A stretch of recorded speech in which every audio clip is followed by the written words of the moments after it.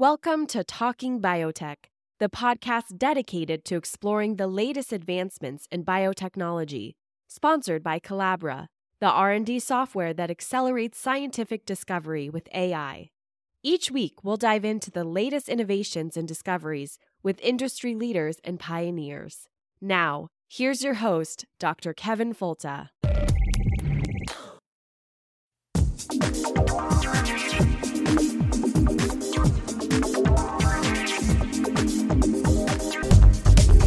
Welcome to the Talking Biotech podcast. It's the weekly podcast about agriculture and medicine with an emphasis on biotechnology and the good things it can do for people and the planet. My name's Kevin Folta. I'm a professor. I'm a podcast host, occasional keynote speaker. And today we're going to talk about where do drugs come from, or what happens to drugs after they don't proceed through the normal drug approval pipeline. And I've known people in this industry who said something like 3% of drugs that enter clinical trials make it out the other side and are actually commercialized.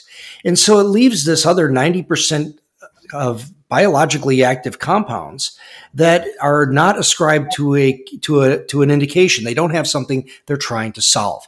Yet they could be good for something. And so sometimes there's efforts that have been put forward to go back and retest and maybe try to reclaim and redefine a potential use for some of these potential drugs. And these may be biotechnology-based drugs, or it may be others which are just small molecules, whatever. And we'll talk about that today. So we're speaking with Dr. Annette Bacher. She's the president of the Children's Tumor Foundation in New York City. And welcome to the podcast, Dr. Bacher. Thank you so much. I'm very excited to be here. I'm excited you're here too, because you can help us understand what happens to all of these orphan compounds that never really make it to prime time. What is the number really like when you talk about these drugs that get lost in the pipeline, that never see the end of a clinical trial? About how much of what pharmaceutical companies create ends up at a dead end like that? Well, I think there's a number of reasons why drugs end up at a dead end, right? There is drugs that end up on the graveyard of drugs because they're not active and they don't meet the endpoints that need to be met for approval. So that, of course, is one category, and that's a pretty high percentage of drugs that never make it. And then you have a percentage of drugs that are actually good, but that a lot of pharmaceutical companies, especially in the oncology space where we are sitting, are working on very similar mechanisms. They're all working on very similar biology.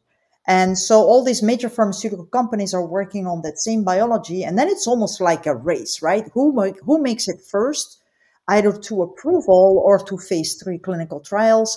And while this race is ongoing, everybody is watching each other. And if a certain drug suddenly makes it to approval, then some other companies, even if these are good drugs, they're like, this is not going to make sense market-wise. This is not going to make sense marketing-wise, commercial, any non-scientific reason. And then these drugs get shelved.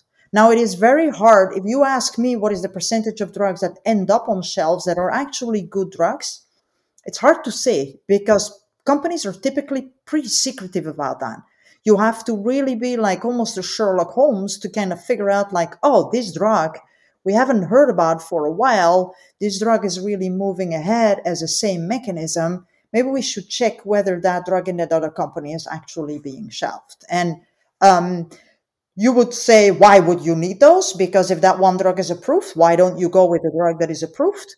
Well, I think there is a number of reasons why all these drugs, although hitting the same mechanism, may have different chemical properties and may also hit different alternative targets. So it's not that a drug hits one molecular mechanism, typically hits multiple molecular mechanisms, right? Specifically in cancer. And some are hitting a certain group of molecular targets, what they call molecular mechanisms. And then there is other drugs with the same key mechanism that are hitting another pool of targets that could very well be very helpful for rare diseases and that are not explored today.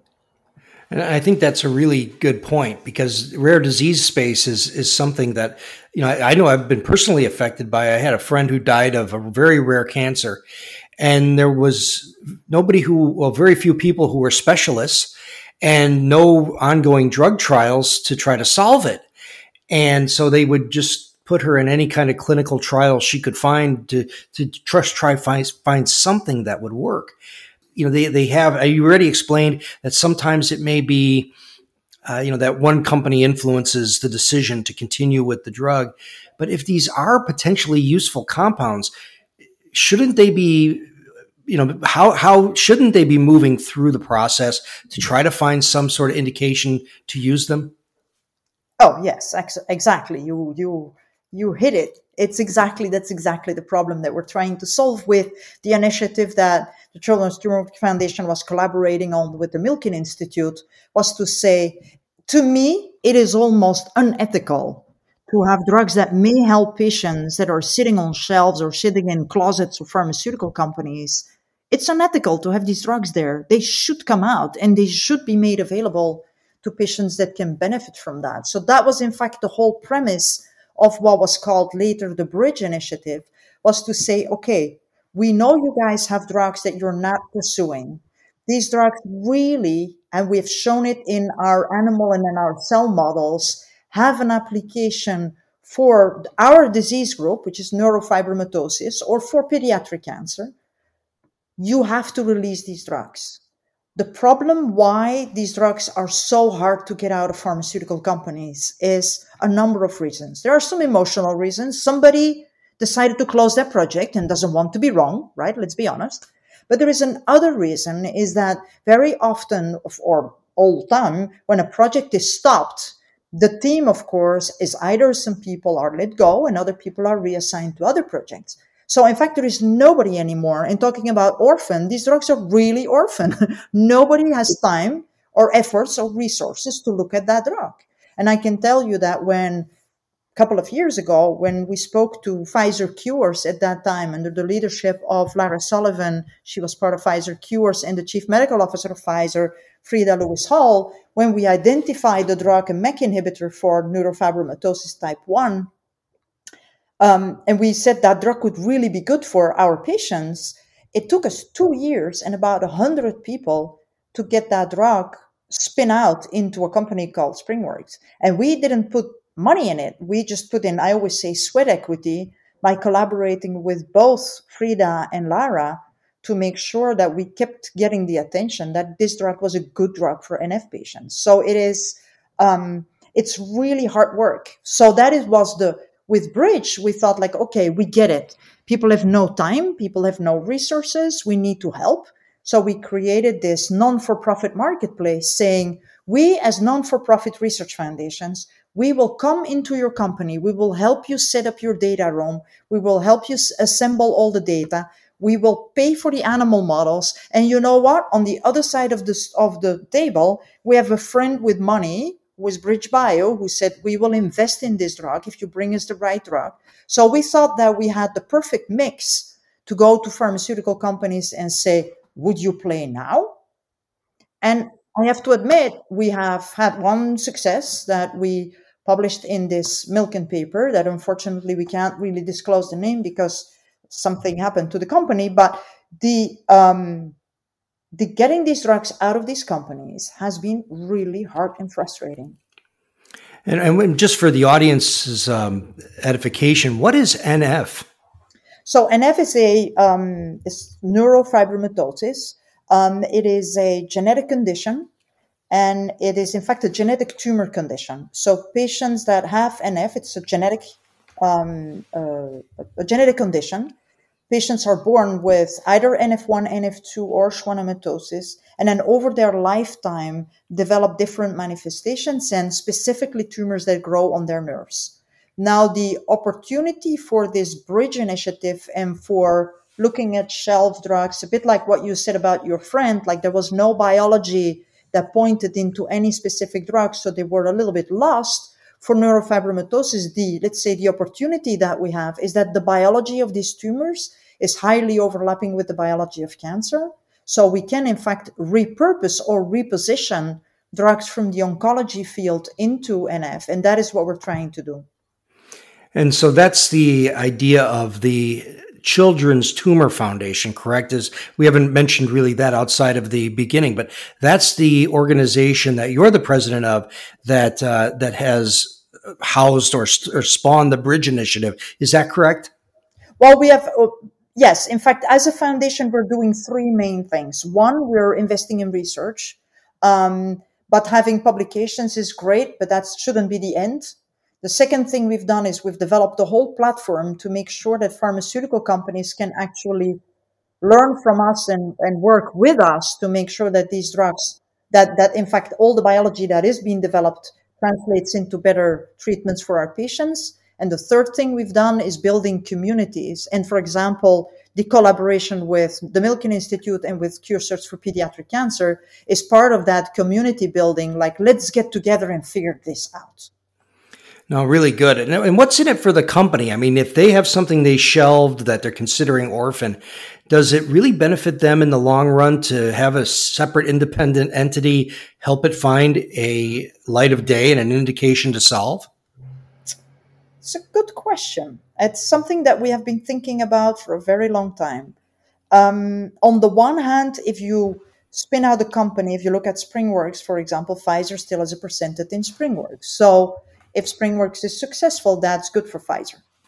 What the other angle we're trying to figure out is, should we couple the release of shelved assets to ESG scores? So ESG is that new thing, environmental social governance, that investors are using more and more to decide on investing in responsible companies with high ESG scores or good ESG report cards compared to companies that have bad grades. And in fact, we're trying to figure out, because it's hard to find incentives for companies to release these drugs apart from the ethical doing good for the world and doing good for patients.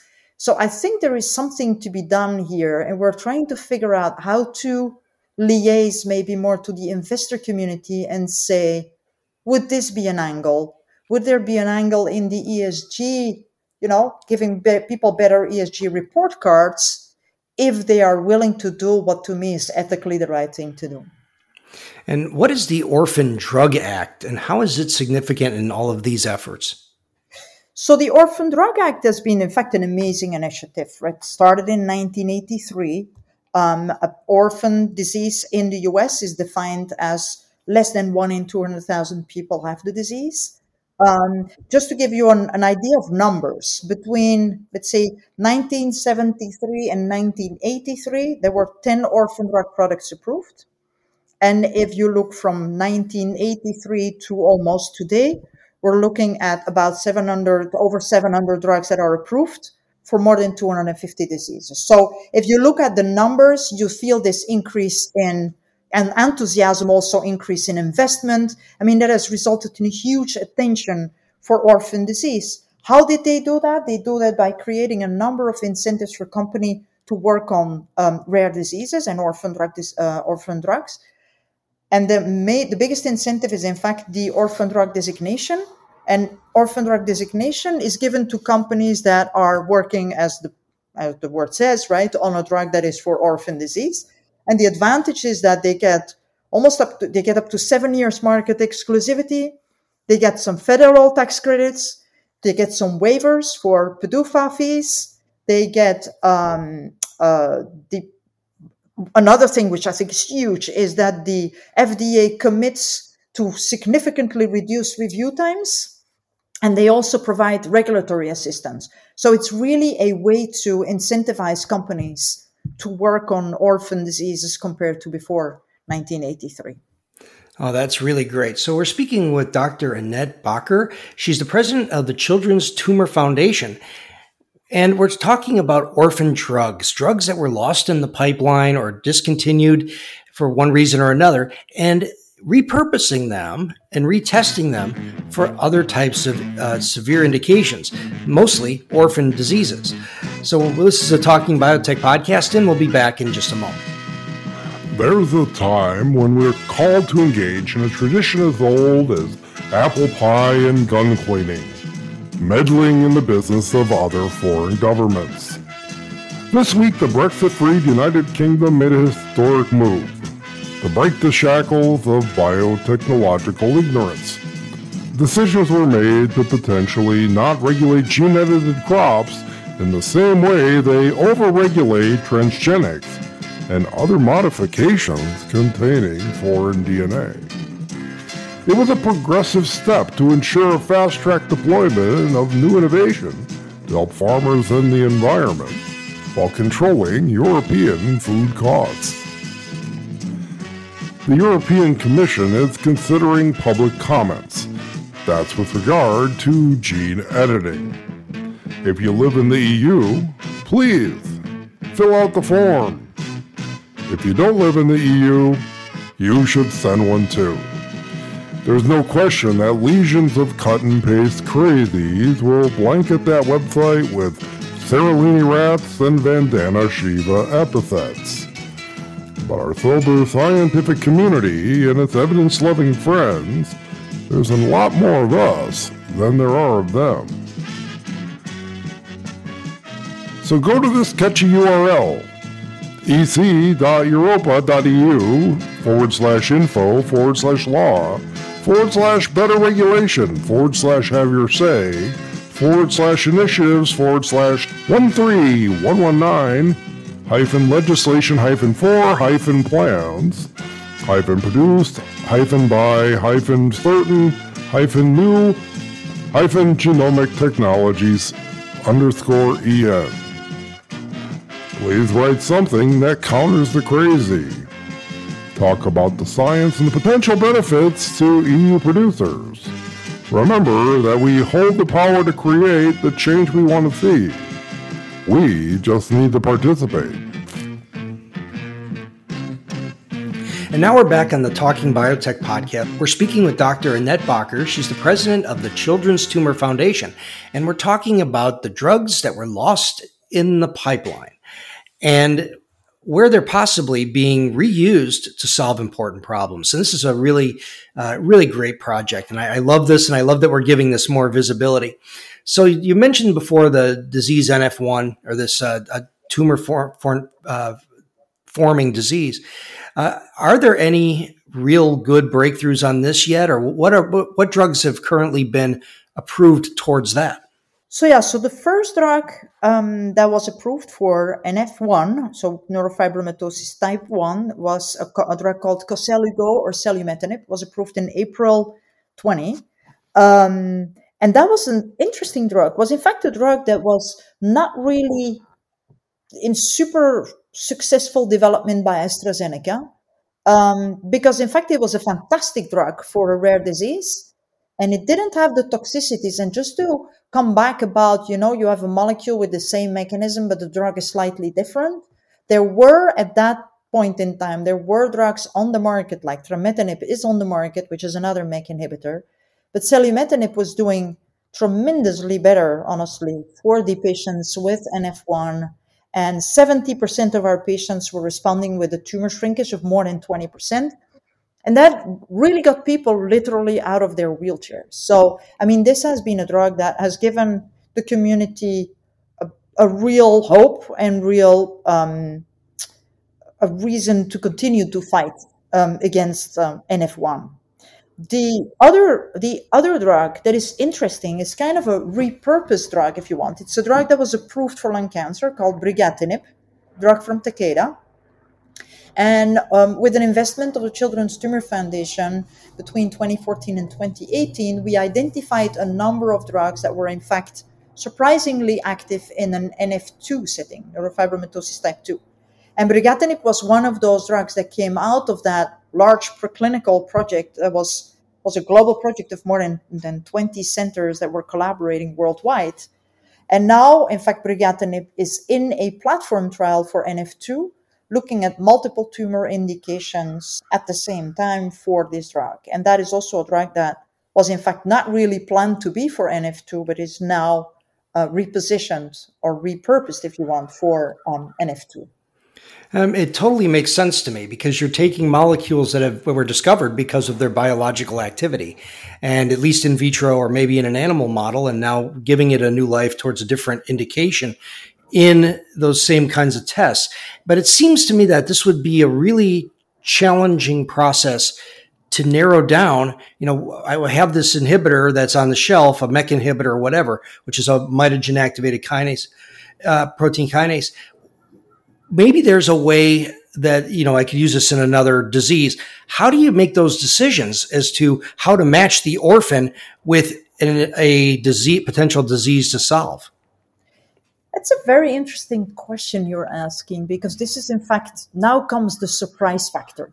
So basically what we did when we started Synodus for NF2, which is that big collaborative project that we started in 2014, the clinicians and the researchers sat around the table and said, these are the 19 drugs that make sense for NF2 that we would potentially give to our patients. These make sense, biologically speaking. They tested these 19 drugs. They came out on the other side, the cell lines. They went into the animals. None of them were spectacularly active.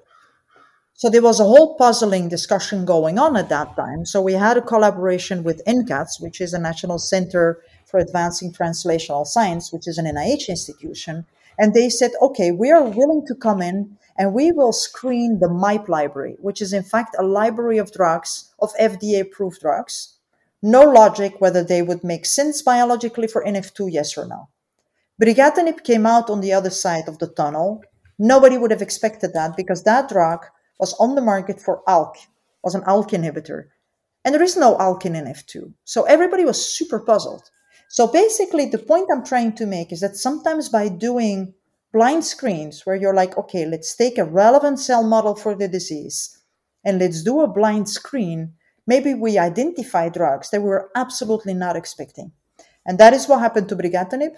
Then they had a whole team of proteomics and transcriptomics experts put onto that project. And basically, they just published a paper where they identified that brigatinib was in fact inhibiting targets that were very relevant for NF2, almost like a side effect of brigatinib, if you want.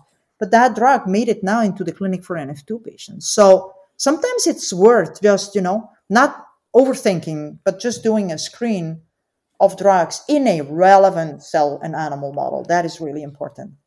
It really is the opposite of the current trends, where you have computer geeks designing software that can use artificial intelligence or machine learning to look at molecules, and then use artificial intelligence to predict what the next inhibitor might be or the next active molecule might be.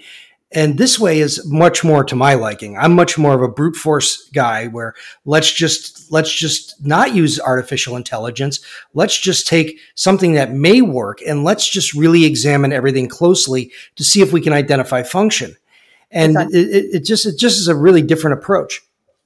Yeah, and I think we should look at both approaches. I think this whole principle of going a little bit more blind falls or stands with the relevance of the cell and animal model, right? So I think that is where what we did is we did, in fact, a parallel screen on 19 cell lines in 4 animal models to really make sure that this is not just a one-off in one cell that sticks to plastic, but that this is really a relevant finding, right? And that, I think, makes or breaks this approach. How many drugs are currently being examined in the Bridge Initiative? A few, 4 or 5. I'm banging my head to the wall, Kevin, to get these companies willing to even open the door. I'm like the annoying crazy woman that keeps standing in front of their doors. You got to hire me, and I'll show up with a baseball bat, and we'll get what you want. Because I just think this is such a no-brainer to me. This is like what companies should do with their intellectual property once they've abandoned it. Yeah, and I would say that I'm an inch away from disclosing the names of these companies, but on the other hand, you have to be careful, because nobody will want to play with you anymore when you really start to be the AIDS community, right? Yeah, but so you're telling me that the HIV/AIDS community was really instrumental in pushing to bring novel compounds into research and move them through the pipelines.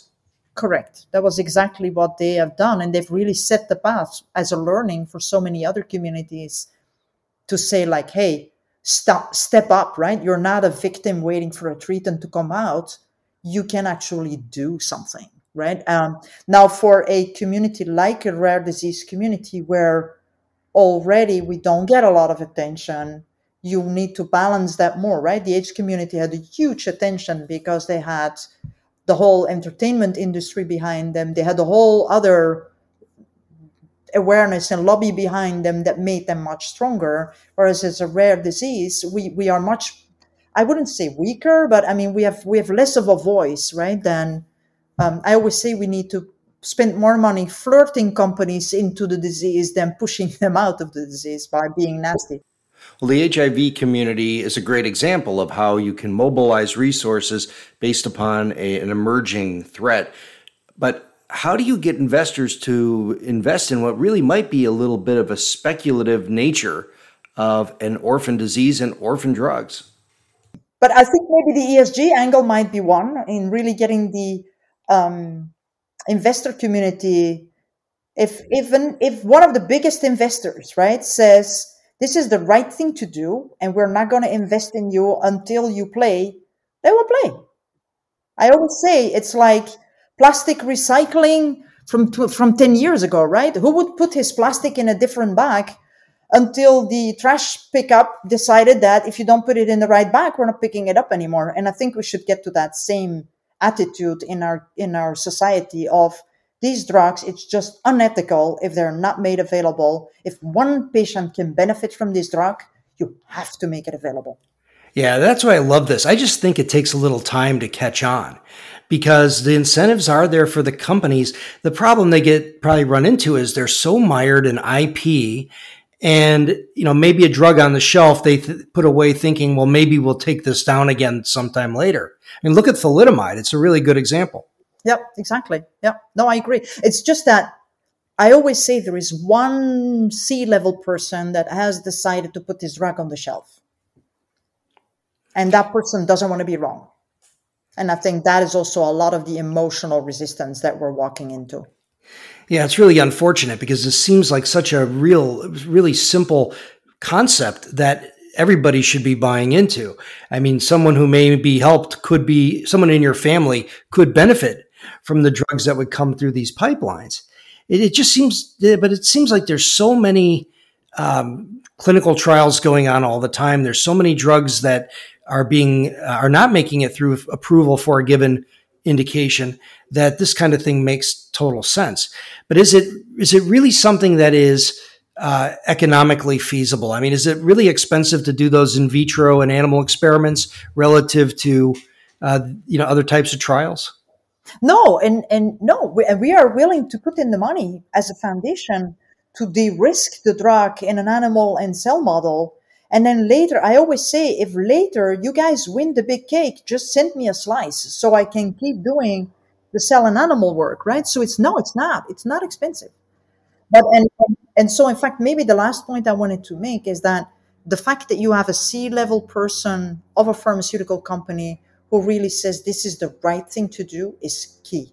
And I can only, I can't thank Frida Lewis Hall enough, who was the chief medical officer of Pfizer at the time of SpringWorks, who really put her shoulders under it and said, we have to do this. This is right. We just need a few more Fridas. Well, I love it. And I think it would really benefit the pharmaceutical companies as well, because you see them solve a problem like COVID-19. You get new drugs in less than a year, and still there's public skepticism because they don't always trust the companies. And that this kind of thing could go a long way to building that trust. And do you see or have any hope in the future that things like the Moderna and the Pfizer vaccines being developed so fast and maybe relaxing the normal timeline, do you think that's going to positively affect the deployment of orphan drugs into new indications? That's a hard one, I think, because, COVID is a whole different ballpark, right? There was a huge unmet medical need. There was a huge sense of urgency. The whole economy was down. There was a ton of money. The entire research industry was more or less put on hold to develop this COVID vaccine. So when people say normally it takes 10 years, it's true. But now nobody else could do research. Just simply the plastic industry that you normally, you buy your bottles to do your cell lines in labs, they were all reserved for COVID. PCR products, no PCR product to buy because they were all reserved for COVID. So I think we've put a little bit the research community on hold for COVID. And that was, I think, the right thing to do because this was such an urgent problem to solve, like a pandemic. You have no choice.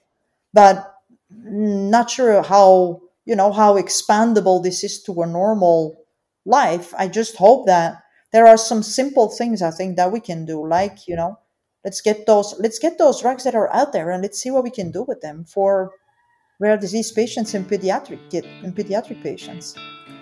I guess maybe a good wrap-up question would be, is the Children's Tumor Foundation something that someone can donate to, or is this really funded by investor capital?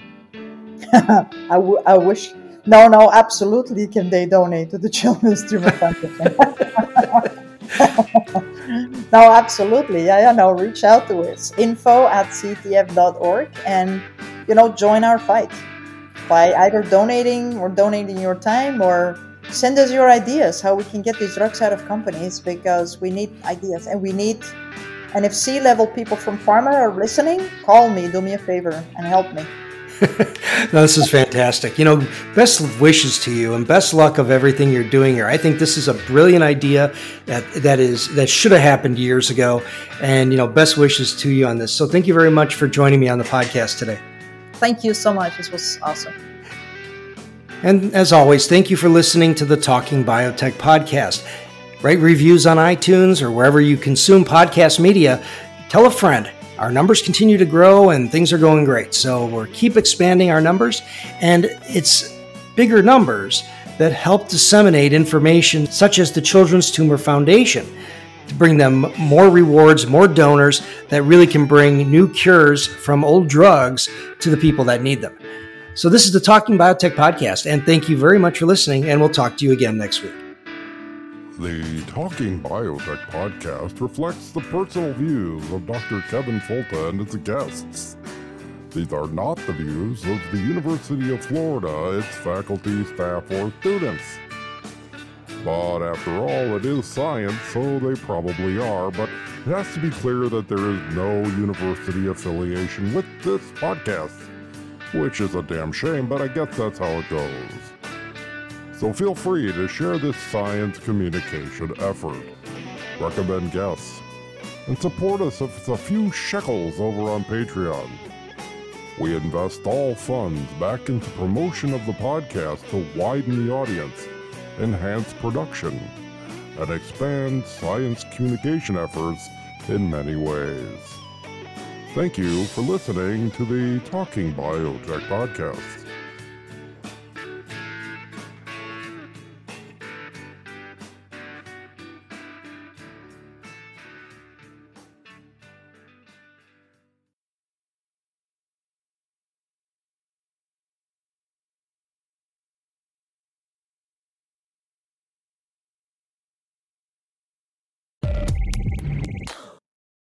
You've been listening to Talking Biotech, sponsored by Collabra, the platform that bridges the gap between siloed research tools. With Collabra's electronic lab notebook, scientists can work together in real time, sharing data and insights with ease. Revolutionize your research collaboration. Sign up for a demo today at collabra.app, collabra.app.